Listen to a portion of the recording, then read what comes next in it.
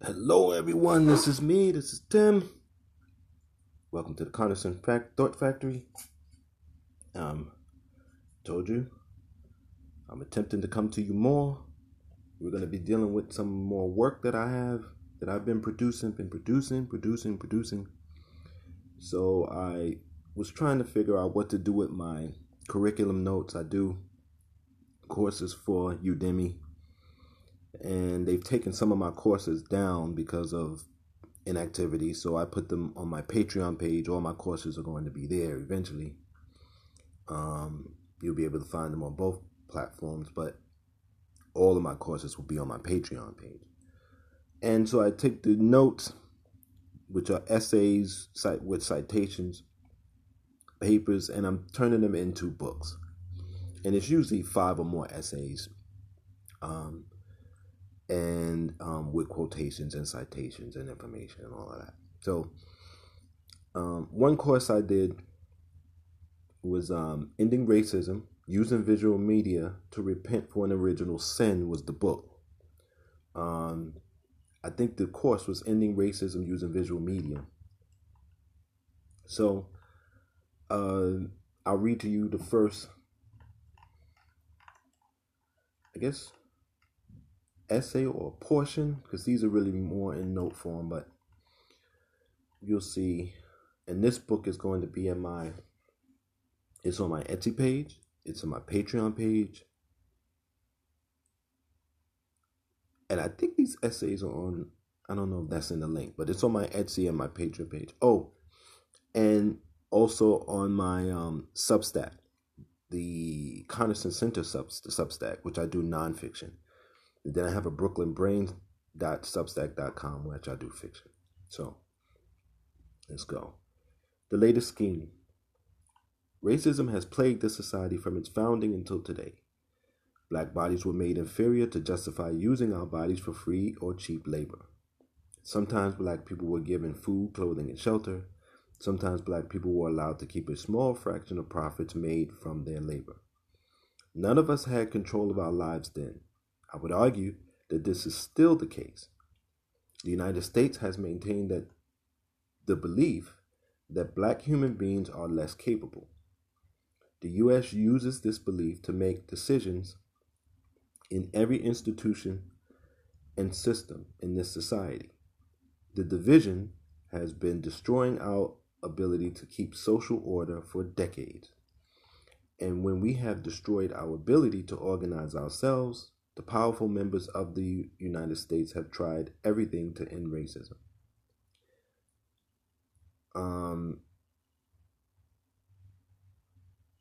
Let me read that again. That didn't come out right. The division has been destroying our ability to keep social order for decades, and we have almost destroyed our ability to organize ourselves. The powerful members of the United States have tried everything to end racism except fair treatment to black people, from our births until our deaths. The latest scheme to end racism is using visual imagery of interracial harmony. We have seen more shows with multi-ethnic groups having relationships. These shows usually have one black person with a group of white people. These shows are accurate in that the black character has less power than the rest of the group. The black character is the adopted member protected by the good white people. Another visual that we are given is interracial sexual partners. Sometimes these partners are married, sometimes these couples are in serious relationships, and we even get to see interracial people hooking up for one-night stands. These images are trying to convince us that we are all people with equal power and that personalities are more important than ethnicities. This idea has not been realized in our society in a large way. We are also seeing shows and films with children from different ethnic groups working together or coming of age with each other. This seems to be a reality, but young people have always been able to cross ethnic lines easier than adults. White children still have the residue of a system and power supporting them, and black children are backed up by a community that is layered in mental illness, including depression, anxiety, and terror. Black Native children are also surrounded by hostile or indifferent communities, including immigrants, of color. I'll be more specific in the next few sections. I will expose what the elite of this country are attempting with particular media products. Television shows are more powerful because they reach more people quickly, and commercials are also good tools for social change if the population accepts the concepts forced upon it. And I go on to talk about interracial sex and interracial families and the different shows, interracial children and the different shows that do ending racism for real. And that's that book. And those are the sections. All right. Now I did this. I wanted to do my own Plantation series after watching so many of the films and shows. Underground, 12 Years a Slave, recently the Underground Railroad, where it's an actual railroad. It's a great series. Great series. So I said, let me try and write my own. So I wrote the Edward Head Plantation. Edward Head is my grandfather on my mother's side. I don't know anything about my father, so I don't know anything about his side. But that's from my mother's side. And so I did, let me see how many parts did I do of this. So in the first part, you get the plantation and the slave master who thinks he's a progressive slave master, which is insanity of its own. And you get the smart slave. That's the prize of the plantation. And we get his wife. We're introduced in the first part. And I believe, do we meet?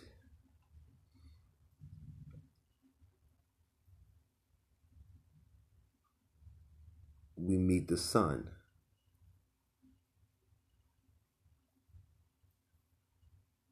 Yeah, and the son is actually named Edward. That's how I wrote it. I'm producing so much, you have to excuse me, because this was like a couple of projects back. I'm producing so much, I have to refresh myself. So I'm looking at portions of it. In part two, well, in part one, something happens. I'm not going to tell you. Part two, we're going to have to deal with the fallout from what happens in part one. It's a little bloody, but plantations were bloody and violent. And there's some mysticism in it. There's some magic in it where this kid, which is the son of the prior slave, or this child, I should say, kind of, you'll have to read it. I don't want to give it away. But he rises on the plantation, just put it that way. And in part two, they're dealing with that. In part three, they're gathering help, but then you have a neighbor who is new to the area who had been talking to the plantation master, and he comes over to see what's going on because the plantation master has not been seen for a while, and he gets caught up in the stuff. And then we're introduced to a mystical mama figure, a mystical matriarch who understands mysticism and magic and all of those kinds of things. And so she becomes advisor to the boy once she finds out what happened. Then the slaves, then there's a plot that the neighbor goes to find other men trying to put together a posse to see what is going on at the Edward Head plantation or at the plantation. And they go meet a freed slave who is also a mystic, and to see if he knows what is happening. And he gives them some information and they go on. But what they don't realize is he's connected to the woman from the plantation who's a mystic. All mystics are all connected. And so he contacts her to tell her what's happening. And then the slaves prepare for the attack. Now I'm going to tell you, there's a field of energy around the plantation when the boy does what he does. And every time he does this act, the field grows larger. So I'm not going to say more than that. You have to read it to figure out. And you can read this at my Substack, my Brooklyn Brain Substack, or you can read this at or on some of it on my Etsy page, and you can buy the whole series on my Etsy page, the rights to it and everything. And I'm trying to create good content for producers and directors. There's a lot of young producers and directors out there now that we can make movies with our mobile devices and small cameras, small equipment. A lot of people are making films and shows. And I'm trying to put good content, just good content that's meaningful and entertaining, but really just good art is what we need. So that was Edward Head Plantation. And it's got some action. It's kind of bloody. And it's not a downtrodden, we're going to drown in the Jordan River or hang kind of plantation story. So you won't be too depressed, but you will get a sense of what plantation life was like. And again, I've read a lot of the slave narratives over the years. Incidents of the life of a slave girl, Mary Prince story, Frederick Douglass, is it Dimok Vesey? Is that the one? I can never say his African name, but I've read all of those. I've also read essays on slavery, life on the slave plantation. I've done some readings on those. And those probably on my Patreon too. So this is on my Patreon page, my Substack page, and my Etsy store. And you can find these things. All right.